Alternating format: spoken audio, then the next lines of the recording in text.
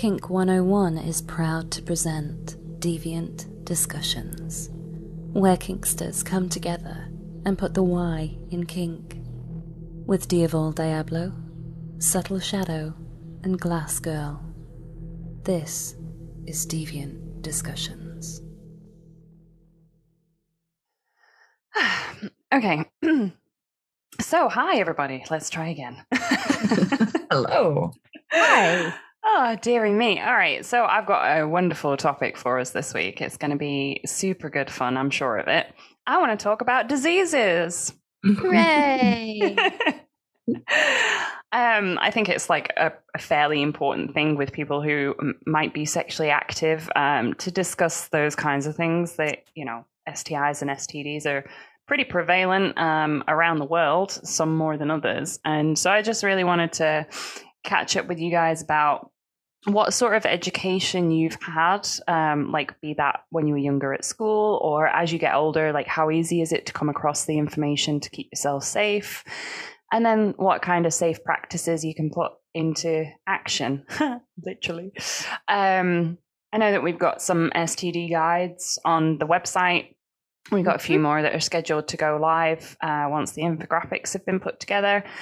So I like to think that we're trying our best to spread that little bit of information. But I wondered, how easy is it for you guys, you know, spread out across the world compared to in the UK for me?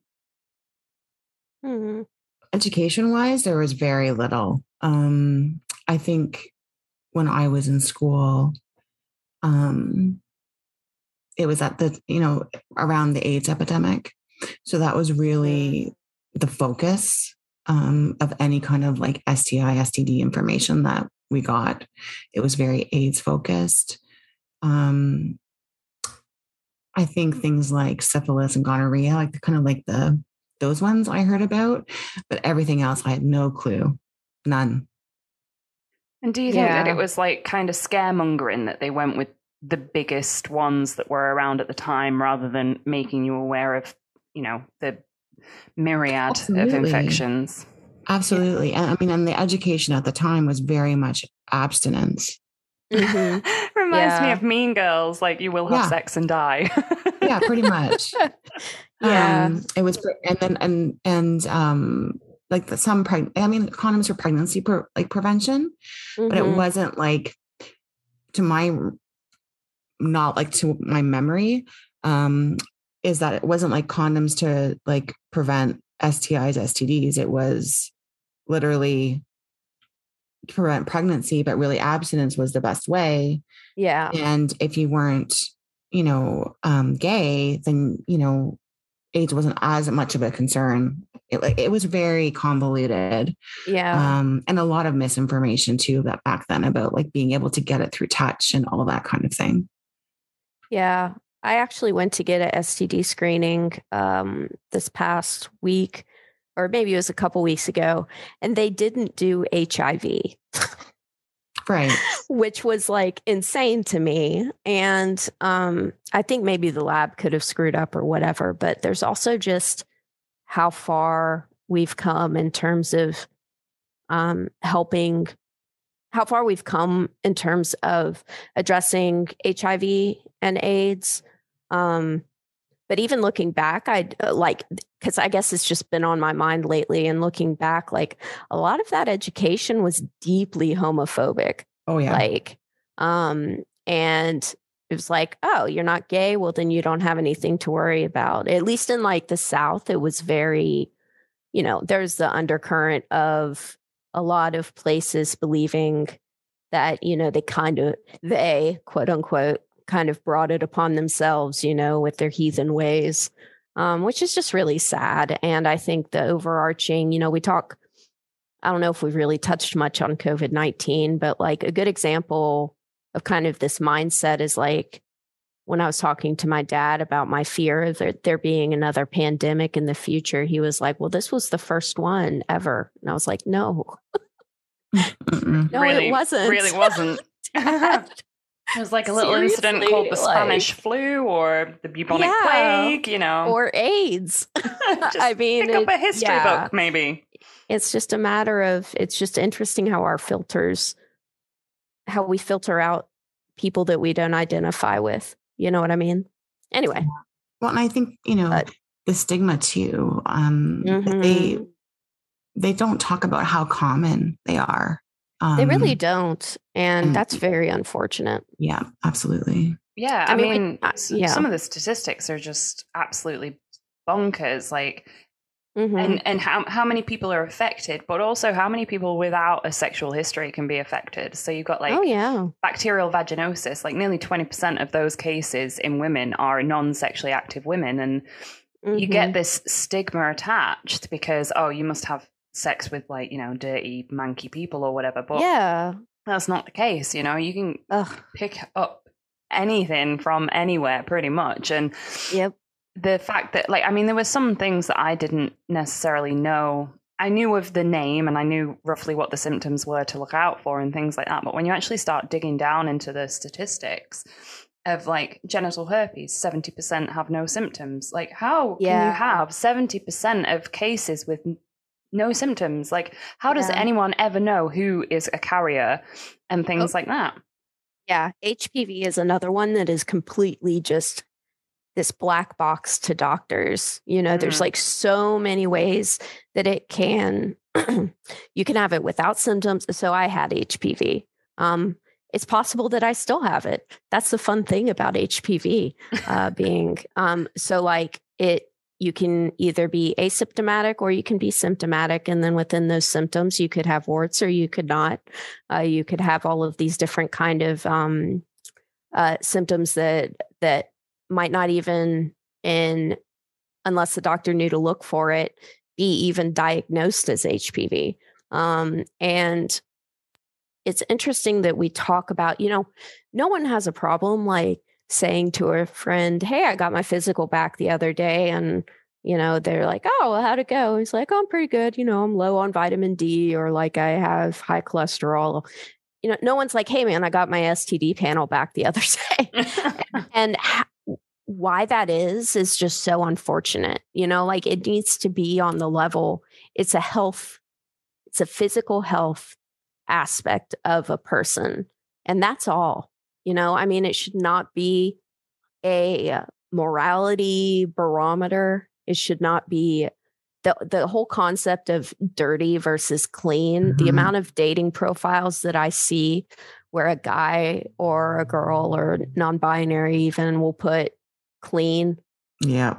Just makes me cringe. Yeah. Because horrible language. Yeah. If that's the case, then that means I'm dirty, I guess. And what the implications of what comes with that is, I've been shamed for having HPV when I was 20 years old and not having a positive PAP since then, or not having an abnormal Pap smear ever since then. And they're still like, oh no, I don't know.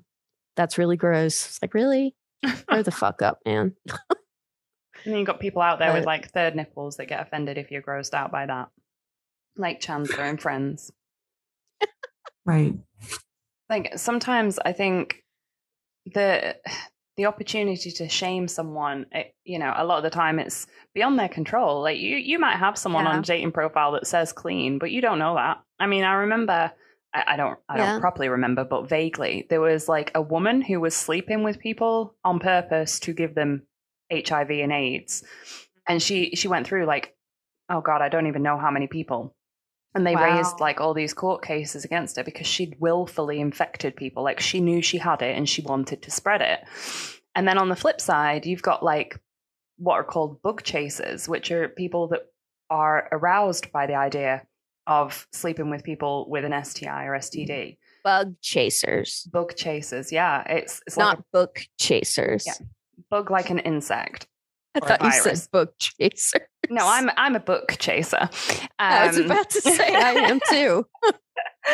But it's something that's very, very rarely brought up, and I wonder if that's because it would be very difficult for a lot of people to understand a fetish like that.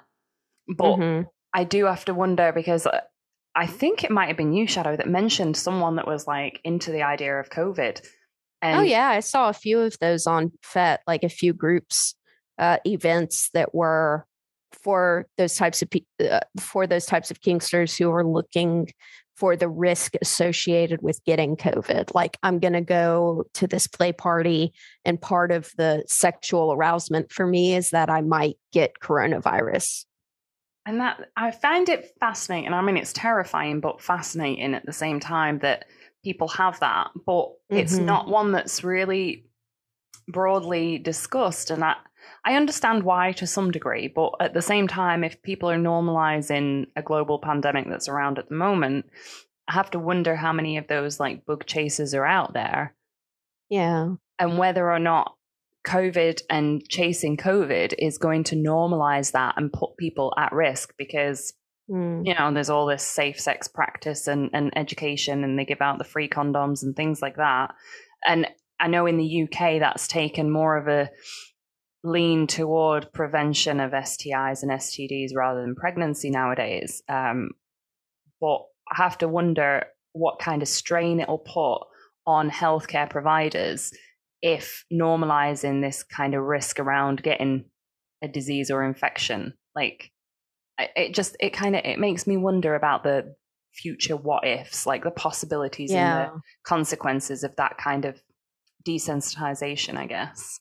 I don't really see any downside to normalizing the spread and not normalizing the spread, but normalizing STDs, STIs in general. I don't see a downside, because if they're normalized, then people talk openly about them, people learn about them, people understand deeply, like have a deeper understanding of how they're spread.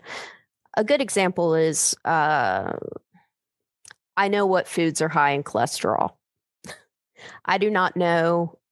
I could probably list, I think the only STDs that I know how they're spread off the top of my head: AIDS and HPV. Like, really? Actually, that I know a comprehensive understanding of how those are spread. Yeah. And only HPV because I got it, and only AIDS because that's all they taught in sex ed when I was, going through that. How fascinating. Do they have Gardasil, the vaccine for HPV in the States? They do. They have that in the UK too, Didi? I have no idea. I don't think it's allowed in the UK. I don't think they've approved it. Probably not. We like to take it slow. Yeah. I think that's on my list to get. And it takes care of, I talked to my doctor about it last week when I was in there. It takes care of, I think, 9 strains right now, but there are hundreds.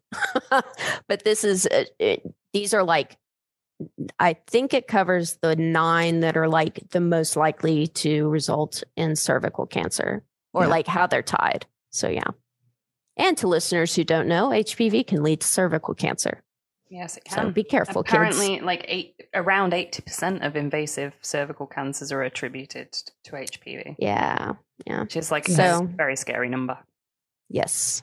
So if you are a vulva owner, it's important to get your PAPs done, your Pap smears done regularly, so you can be checked and make that a part of like your sexual health. Mm-hmm. Absolutely. But anyway, I feel like if it's normalized, people talk about it. It's hard. Maybe I'm naive, but what's it like over that side for like as you call them PAPs, we just call them smears. Okay. But like how, I suppose, willing are people to go and get them? Like over here, it's still kind of, there's a lot of reluctance. So you get the letters sent through by your doctor and say, hey, it's time for your smear test, book in with us. And then they'll send you like 3 chasers about it. And then they'll start ringing you about it. Smear test is just so off-putting. Yeah, the smear. Even Pap smear as a general, I don't know. I think the whole process clearly was invented by males, but or sadists. Yes, either one. Sadists that were into humiliation and stuff. Yeah. I think it's, I think it can be uncomfortable if you have a history of trauma, especially sexual trauma. In some instances, it can be painful. And I think there's a lack of trauma-informed doctors who can handle, like they just see it as like, okay, lay down, throw your legs in the stirrups and bip, bop, boop, we're done, right? Yeah. Whereas for someone who's been through something or who finds it painful or finds it embarrassing or whatever emotions it brings up for you, it's not bip, bop, boop, you're done. It's, there's a lack of sensitivity. And I think people, because of that, avoid going. I think so too. It's interesting you said that about trauma informed. This was the first, I've probably been to 5 or 6 gynecologists, and this was the first one who was like, have you had any past experiences where this might, be triggering for you? And she was very compassionate in her approach. And I'd never seen that before. It's rare. Yeah. Yeah. And apparently I have a long cervix, which I did not know. No, I do not. She was like, this thing is, whatever the horrifying metal clamp thing is called. The speculum. It expands. Oh God, it's even a terrible word. Yeah. We call it a duckbill. That's exactly what it is. It's a duckbill that can be like pried open. Anyway, she was like, "Oh, this one's too short," and I was like, "What?" So, learn something new about my body. My body is so resistant to these types of exams that because of what I've been through, that if you can believe it, my cervix retracts. Like she's literally chasing it. Like, please, no, leave me alone. Yes, that's kind of endearing. Back in my body. Wow, I didn't know that was. I didn't realize that was physically possible. I suppose it's muscular, and it's not, isn't it? It's literally not like she's like, you need to relax. I'm trying. I'm trying. Because that's hard. It's not like I'm thinking in my brain, okay, cervix. Right. Retract cervix. No, I'm not. Go catch it, cervix. Glass the bionic cervix. So unfortunately, it makes those types of exams even more difficult because they're longer and painful. Because she's literally chasing it. Yeah. Ugh, that's terrible. Such a graphic image. I'm sorry. I can just imagine, like how they deliver baby cows, like this doctor with like her arm up Glass's vagina. Oh dear, that's going to carry me through the day. Oh, I'm sorry. I just thought maybe if our listeners could relate, Yeah, absolutely. Maybe I'm not the only one whose cervix runs away, but yeah. I would be very interested, to know if there are more people with sprinting Have cervix. you ever done those, what are they called? The exercises for is it the pelvic floor? Oh, Kegels and that kind of thing? Yeah. Have you ever tried that during I'm just curious. I'm not trying to like offer solutions or anything. Yeah. Doesn't that tighten you up even more though? It does. Yeah. I thought that so it's different than bearing down. Right. Bearing down. Wow.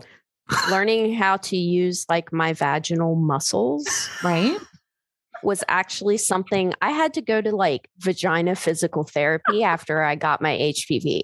It actually is pretty funny. I didn't realize it is. Yeah. Like, oh my God, that's amazing. I've been too. She would stick her hand in my pussy essentially and would be like, bear down or, tense up, relax. And it was like this coach. She was like, good job. Like you really got it that time. Just sitting there like, oh my God, it's so bizarre, but like it became almost, I was going to a physical therapy clinic like anyone would go to get like a knee looked at or whatever. We'd just go to the back room, take my pants off, and she'd stick her hand up there. Yeah, but I've never heard of that in my life. Yeah, because when I got the biopsy for the HPV, it like traumatized the tissue around that, and I couldn't have sex without it being incredibly painful because it was kind of similar to what Glass's cervix does. Like my those muscles were like, like, we don't know, we can't handle this anymore. Yeah. So it's called pelvic health therapy, Didi. Yeah. I've heard too.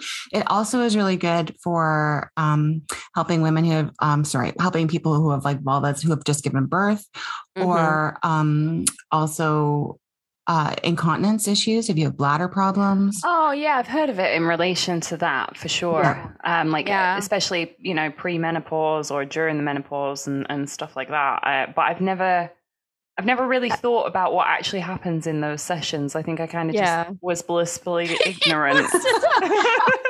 The more you know with the star and rainbow. But yeah. See, but now I'm curious, like, who the hell wakes up and thinks, I want to be the person that trains someone's vagina? Like, that's got to be the kinkiest job in the world. Like, seriously, though. I mean, I don't know. It's the same person who wants to study the vagina, like open up the cervix and have a look. I think it's also like, you know, it's a person, perhaps, not speaking us, I'm not a pelvic health therapist, that wants women to be able to enjoy their sex lives. Sure. You know? The same type of woman that wakes up and thinks, I'm going to make a whole website dedicated to kink and BDSM. Well, yeah, but I mean, I'm not sticking my hand up people's vaginas this week, so yet. I mean, I've tried it, but I genuinely though, I think we've just found like the kinkiest role in the world, training vaginas, like bear down or relax or what. Can you imagine? Oh my God, there must be men everywhere that are so jealous of those people. Not just men either, but men don't understand vaginas quite the same. It's interesting, you know, even in like in medical settings, I've never been turned on by any of it. I had 2 women caressing my breasts in the in the doctor's office the other day, and I was just sitting there like, this feels like a porno right now. But like I wasn't turned on, and I found that really interesting because in any other circumstance, I would. What doctor do you go to? I know I have the best doctors. They're outside of like Harvard, so like the reason there were 2 was there was the doctor, and then there's the pre-med student or whatever, the med student who's kind of shadowing and doing her hours or whatever. And was it a breast exam or like? Yeah, it was a breast exam. Just an extra bonus to the appointment. No, I just was like, created a whole visual. Yeah, you know, there's a Ron Jeremy in the corner, and he was like, "All right, cue the music." And I was like, "I have this pain on my tit. Can you guys take a look? Can you girls?" Oh my goodness! And they were like, "Yes, we'll examine you." I feel like we run the rest of this becoming like FAP material for our listeners right now. No, I was getting her breasts caressed. What was the topic? I can't remember. Vagina doctors. So off topic. STDs, STIs. Oh, right. Okay. STDs, STIs. Yeah. So going back to Dee Dee's original question, I actually, my education was abstinence only as well. My favorite memory now was that I was told I could get pregnant if me and a guy were like dry humping and he came, because his sperm could swim through the fabric of both of our underwear and into me and inseminate me that way. I wish that was true. Holy shit. Like my life would be so much easier if I didn't actually have to have sex. All it takes is because all of that lube inside me would be, you know, the slut that I am. I deserve it, you know. Wow. It was a very shaming approach, you know, like, I mean, it's sex ed in Alabama. I don't know what you people expect. I have to wonder though, like how much would it be? I don't know if it would be scandalous or if it would be like validating in some way. Like if it came out that these people were actually like, you know, like if you were scrolling through FET and you were like, holy shit, that's my old sex ed teacher that told me not to have sex because it would bring shame upon my family. I wonder. I don't even remember who my sex ed teacher was. See, I don't really remember very much of sex ed. I remember the old putting a condom on a banana. I didn't do that. We didn't learn how to put on condoms. Really? Yeah, maybe the guys did, but the girls were very much separated from anything penis related. Yep. Or I should say, Really? sorry, the people who I trying to avoid binary language. Yeah, I but I can't mean, say back then it wouldn't have been a Yeah. factor, would it? So Those perceived as women or those perceived as little girls were put into one classroom, and those Yep. on the Same. other side. So That's yeah, but insane. I didn't learn how to. I didn't know how to put on a condom until the first time I had sex. I was like, oh, luckily he did. Yeah. I mean, I had seen it on TV, but I mean, like, aside from, like in a joke about the banana, I was like, oh, that's how that works. Okay. See, I remember when I was in primary school, so I was like probably 10 or 11, they started talking to us about like periods and things like that, but they made boys and girls sit there together and listen together because Wow. the guys Damn. needed to know, like, at the It's end of the day, progressive. it's, Yeah, it is. But yeah, so we all sat there, all these primary school kids, and it went about as well as can be expected that the boys just sat there either completely grossed out or giggling themselves to Of death. course. Yeah. And And, the they're girls going to were- laugh. Girls were sat there just absolutely freaking horrified that this person was just speaking about their, like, nether regions. Yeah. But it was important. I mean, I was lucky. I had a very, I don't want to say liberal, but a very open-minded parent that, she taught me about all that kind of thing very, very early on because she wanted me to understand my body before I got scared of it. Yeah. And then when I was in high school, they did it again, that it was like a boys and girls class together, and they taught us all how to put on a condom, because if you are in a situation with a guy who either doesn't know or is trying to convince you that he's done it correctly, at least you would be safe enough to know that's not how you put the condom on. This is how you need to put it on. And they also, it was kind of awkward because there was one point where this person who was delivering the training was like, and it can be a rather sensual experience for both of you if the girls put it on the boys. And I was like, I really don't know about that. I mean, just opening the pack and smelling it is enough to kill whatever libido I've got going. But yeah, well, I suppose it was kind of progressive. And it's funny because that was a church school. Yeah. Like, it was wow. Yeah, it was a Church of England school. Unitarian, Church of England. Yeah. I grew up Episcopalian. I don't know what Kinky that ass means. motherfuckers. What is an Episcopalian? Are you serious? We don't have that here. Yes, you do. Okay, we don't call it that here. What does it translate to in English? Anglican. Oh, okay. Is that Catholic? It's the Church of England, Dee Dee. Oh, okay. I don't know. We have Catholics and we have You Christians. just said you went to Church of England. Do I right? strike you as the type of person that was supposed to be Also- going to that school? Also, you just said we have Catholics and Christians. Oh, wait. Which one's different? Oh, Roman Catholic and Church of England. There you go. I don't know. Like, I was never supposed to go to that school. They only let me in because of my grades and they wanted the scores. Oh, God. You had to go to like Sunday school for like 10 years before you were allowed in. And I got in on a technicality. But yeah. What was the topic? Don't have sex because you will die. That's like where we landed, right? But yeah, so with condoms though, I think it's so important that they're used. And like there's so many guys there or penis owners who will insist that they just don't get pleasure from wearing a condom. And that's not only irresponsible for your partner especially if you have other partners that you're sexually active with. Ensure that your condom is the right size. A lot of guys think they have the right size, but it's actually smaller than they would think. No, I mean like the condom, not their dick. Although it's possible. And you just offended not like the mean entire that male way. race. It's a lot smaller than you think, just FYI. The condom they're using too small of a condom. If it's like super tight, it's not supposed to be. Anyway, It's not a cock ring, basically. Forget it. It's also important to remember that condoms don't protect from every STI, STD. very, very Yeah. true. And they're not 100% effective either. Like, even if they are protecting against a particular STI, they're not 100% effective anyway. But what about like dams and things like that. I was just about to ask, have you ever used dental dams? Nope.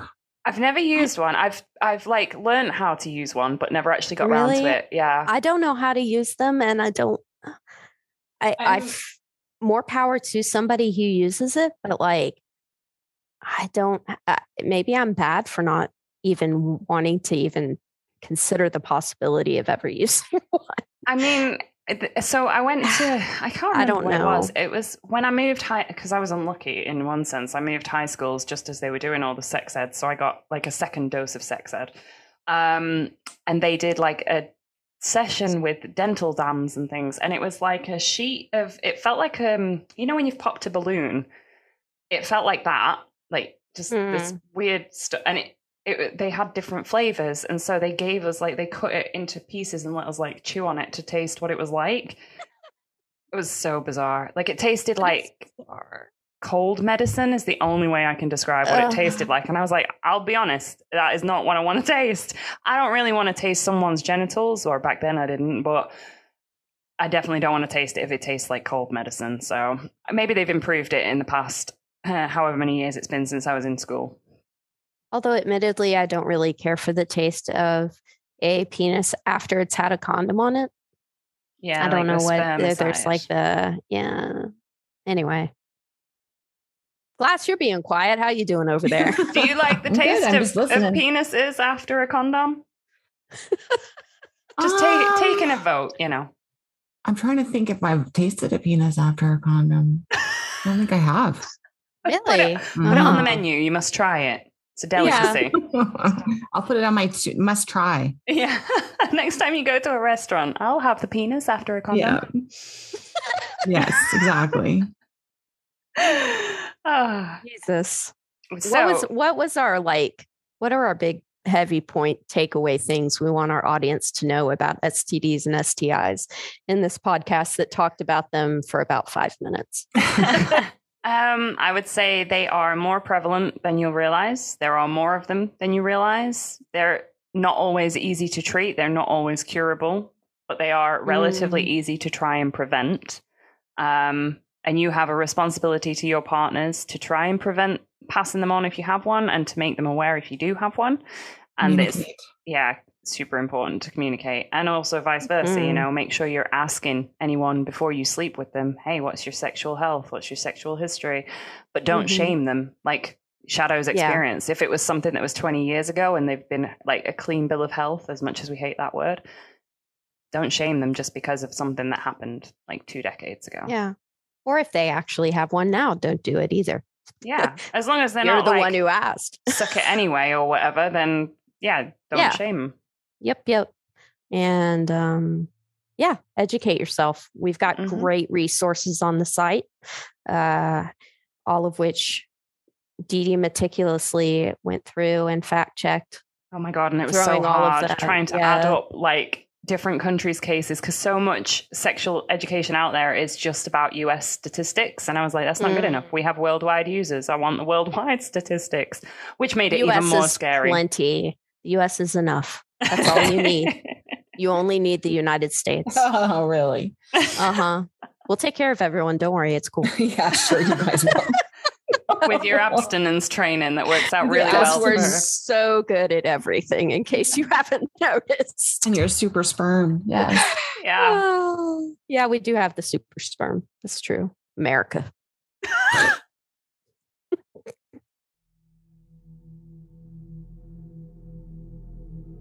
Thanks for joining us this week.